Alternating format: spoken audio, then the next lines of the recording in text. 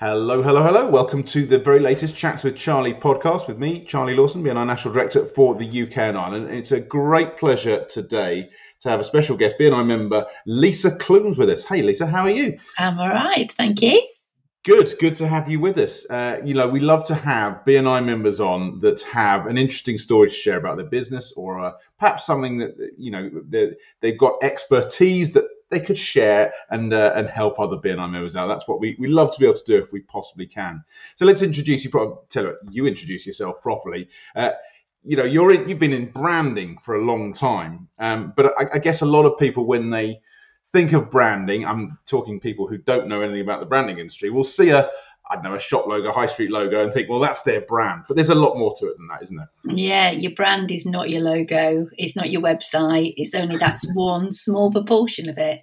So branding is what people are going to say about you when you're not in the room, basically. So we're talking reputation here. Reputation, yeah, your reputation, why people do business with you, what your values are, your mission. All that know, like, and trust factor is what you want to bring into your brand. So you get brand loyalty, and people will come back time and time again. And that is what branding is about. It's the emotional connection they have with your business. Yeah, I love that. Obviously this applies in terms of getting customers, but given we're focusing BNI members, we're trying to help get people to refer us. So, building relationships with people and hoping to get referrals from our contacts. It applies in networking just as much, doesn't it? For people to be comfortable to refer you in a know, like, trust, in the know, like, trust process, you've got to feel comfortable putting the other person forward, haven't you? It's not just about the company; it's about the person behind it. Well, people do business with people, so you've got to that first touch point. I do a lot of work with personal branding as well. So that first introduction to somebody, people will remember. So if you're very friendly and you're very open, people remember that. If you're not confident, that will show as well. So there's different ways of mindset I work with my clients with to give them a bit more confidence. There's all part of the brand journey, how you're perceived. And I guess, before we get into maybe some of your real expertise, it feels like that traditionally people might have said, well, this is the sort of, quotes, fluffy side of business. And, I'm sure, I don't know, have you encountered people pushing back and saying, well, come on, why do we need to do this?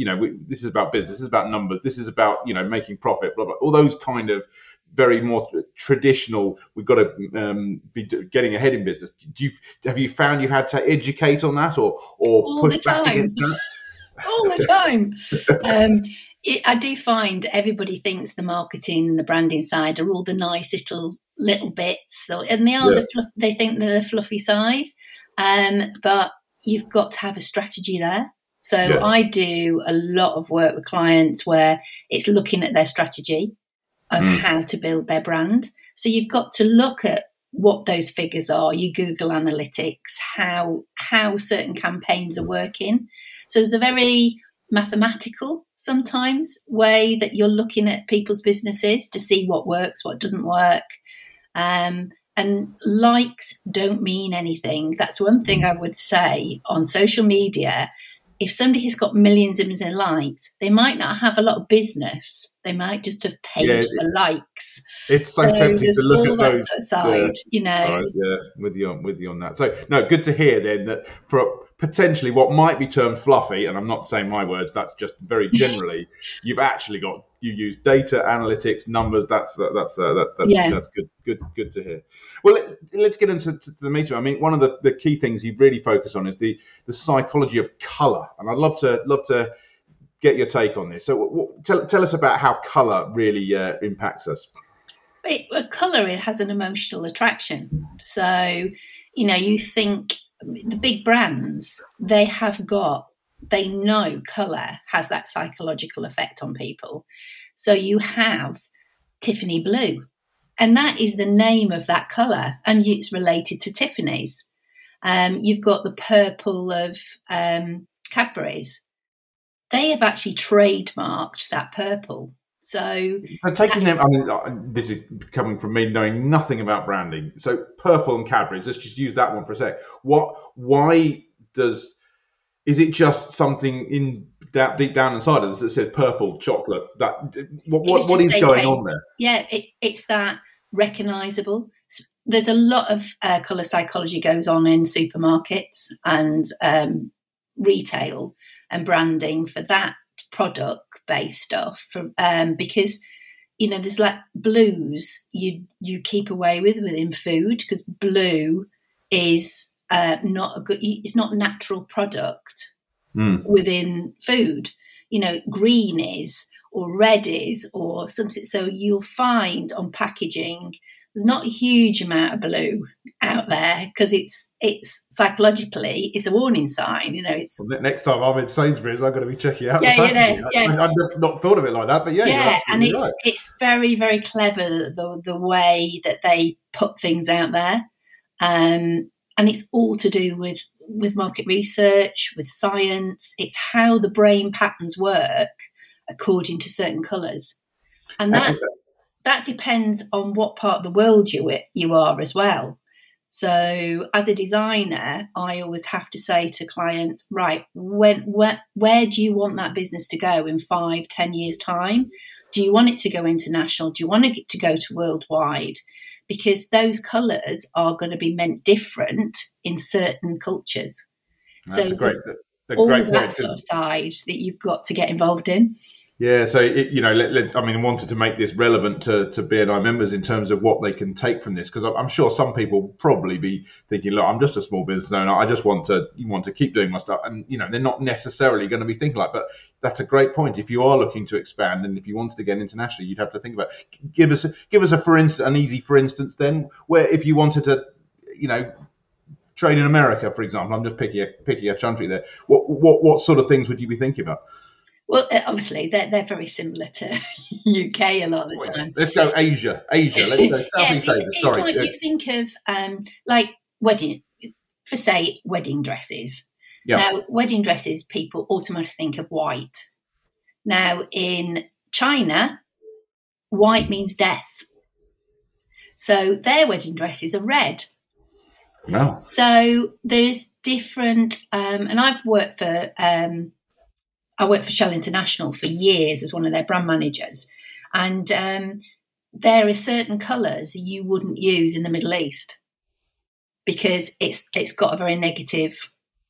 Yeah, and unless you're aware of that, you're just not going to think about it, are you? Yeah. So there is, there's certain areas that you want to do business with. There is certain colours. But one colour that is totally universal is blue. Nobody objects to blue, because it's a natural colour. It's a sky, it's a sea, things like that. So that is the biggest colour that is used within logos, is blue.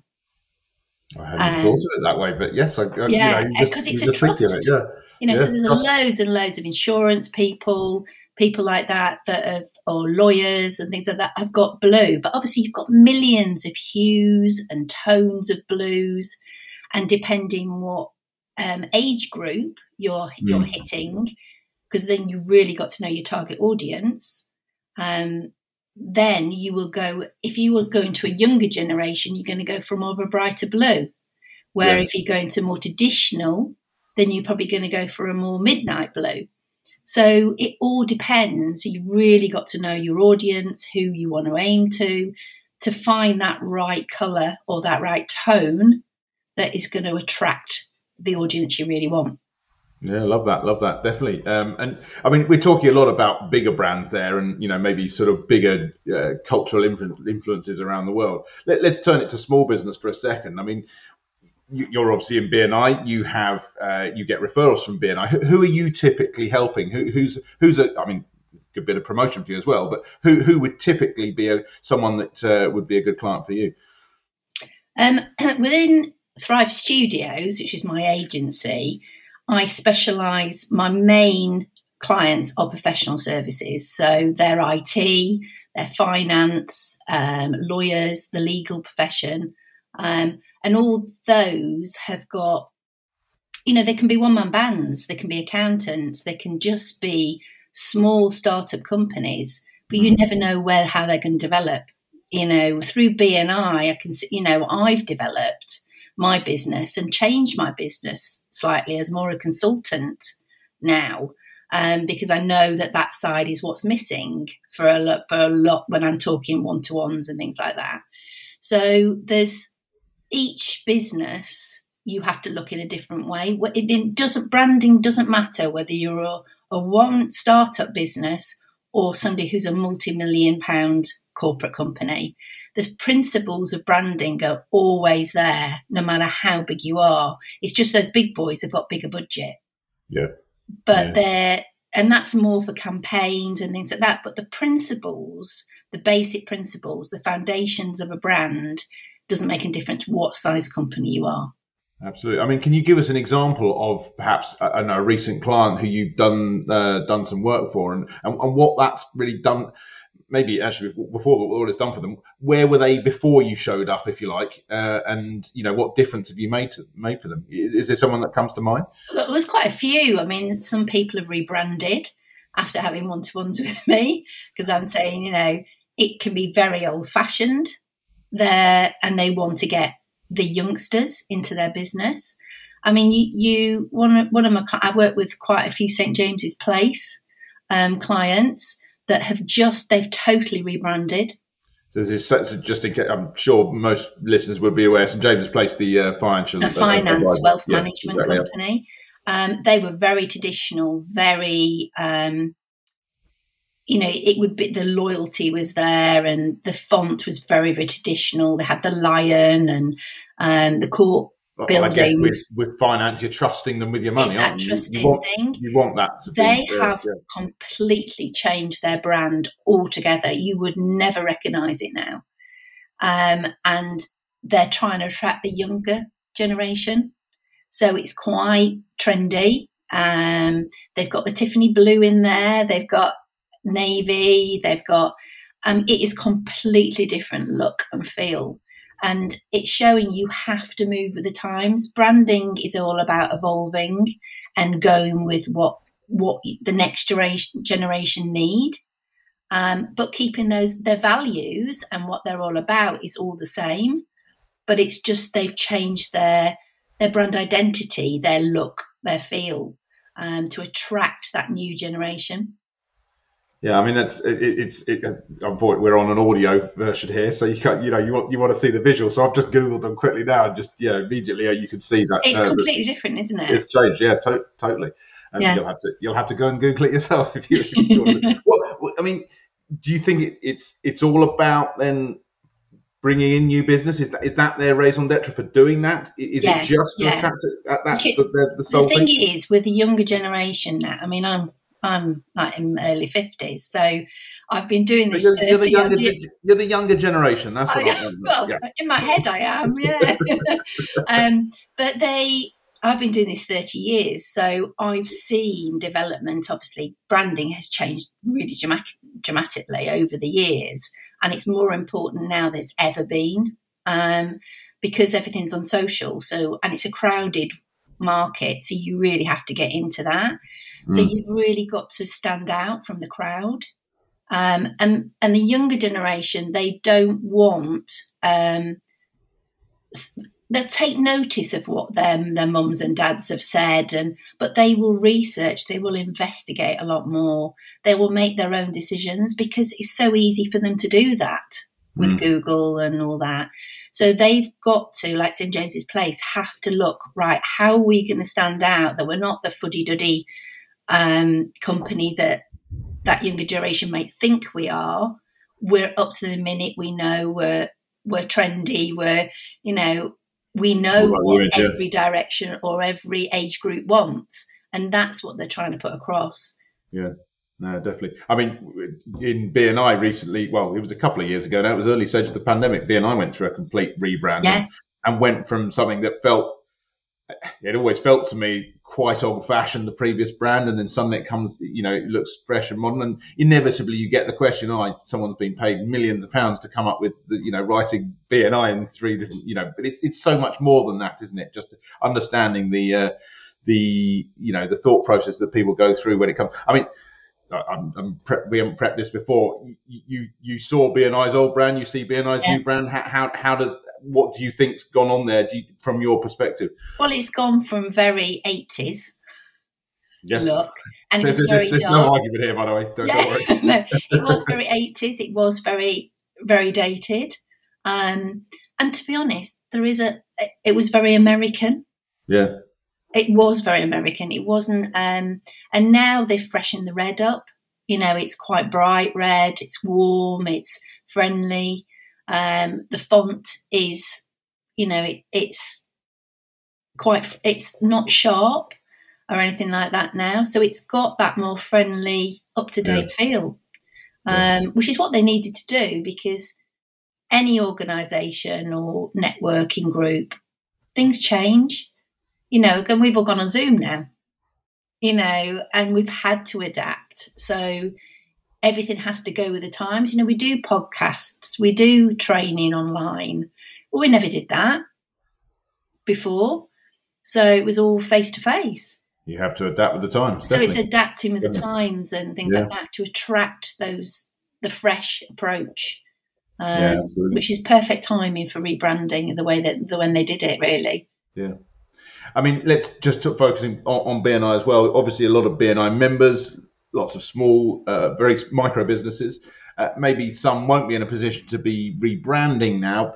Is there any sort of advice you can give people to, or BNI members to, other little things they could look at, or suggestions you could make that, without giving away all your trade secrets? I don't mean that, but little things that people could do to maybe help present themselves in a better way.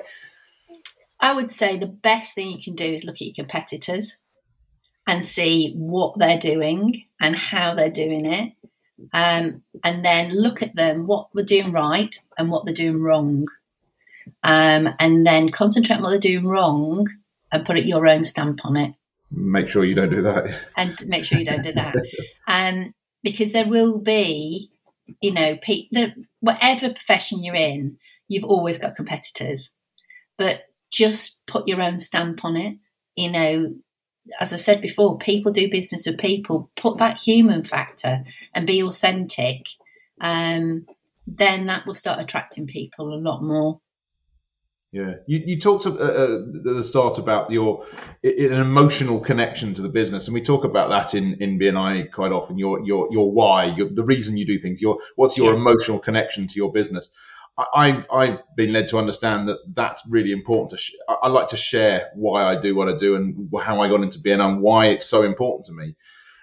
Is that something you advocate people doing, that they share, to let people know a bit about themselves as an individual and what drives them as a human being? Oh yeah, I mean, I'm very much like with my clients with social media when I'm helping them with that. I'm saying to you, you've got to show your personality. You've got to show who you are. You have to give, nowadays, you have to give a percentage of information. But you don't show, when you're showing a personal brand, you're not showing what you had to dinner or what you're doing totally outside. That's your personal life. But you bring a little bit of your personality into your business to show who you are, especially if you're just you need to do that. So, you bring that human factor into it. But yeah, give information away. But obviously don't give everything away because you want to get them as clients at the end of the day. But that's building that trust. Because, I know through BNI I have to get to know that person and build a relationship with them before I would ever refer them, because it's my reputation as well. So you've got to build that those one-to-ones within BNI are brilliant because you really get to know that person. And that's what builds that relationships up. And that doesn't matter whether that's a personal or if that's business. They intertwine. Yeah, 100%. Especially if you can find common ground between you, you're not always going to find common ground, but even if you don't, and they're into something that you're not, you can see the passion come through when they're talking about it, can't you? Yeah, it definitely helps make people more referable. This is fascinating conversation. Unfortunately, time is always against us, and we must start to wrap up. Just wanted to check in. You've been in BNI. You're in Hook chapter. If people want to look you up, High Flyers. Hook High Flyers. Yeah, how's it going for you there? Yeah, no, it's really good. And fantastic bunch, and we have good fun as well as doing the business. So, and we've become such good friends, a lot of us now. So, and that's all part of it, which is really nice. And a last tip for someone, so you've been in BNI 3 years, you were saying, a tip for if there's a brand new member of BNI listening to this, what would your tip be to them? It can be on a branding type, a personal branding theme as well, but what would you be suggesting? What would your advice be to a brand new BNI member? Go do those one-to-ones. Definitely do those one-to-ones. I thought you were going to say that, to be honest. But, they make hell of a difference. They really do. Good advice. Lisa, it's an absolute pleasure to have you on and to chat. We could carry on chatting for ages, but I fear people would switch off after a while if we carried on for all day. No, genuinely fascinating to hear how some of this plays out. And obviously we can see that, we were talking about, you can go to the supermarket, you can check out the sort of things you're talking about. I am definitely going to go to the supermarket and look for some blue packaging, because there must be something with blue. Yeah, there'll be probably turquoise blue, but there won't be like too much of it. There'll be little bits of it, but not loads. Well, I'm going to go and check it out. But in the meantime, thank you very much for being on. Really, real pleasure to talk to you. And thank you for those of you who've listened for taking the time to tune in. Really appreciate it. We'll see you again soon on the next Chats with Charlie podcast. Thank you very much.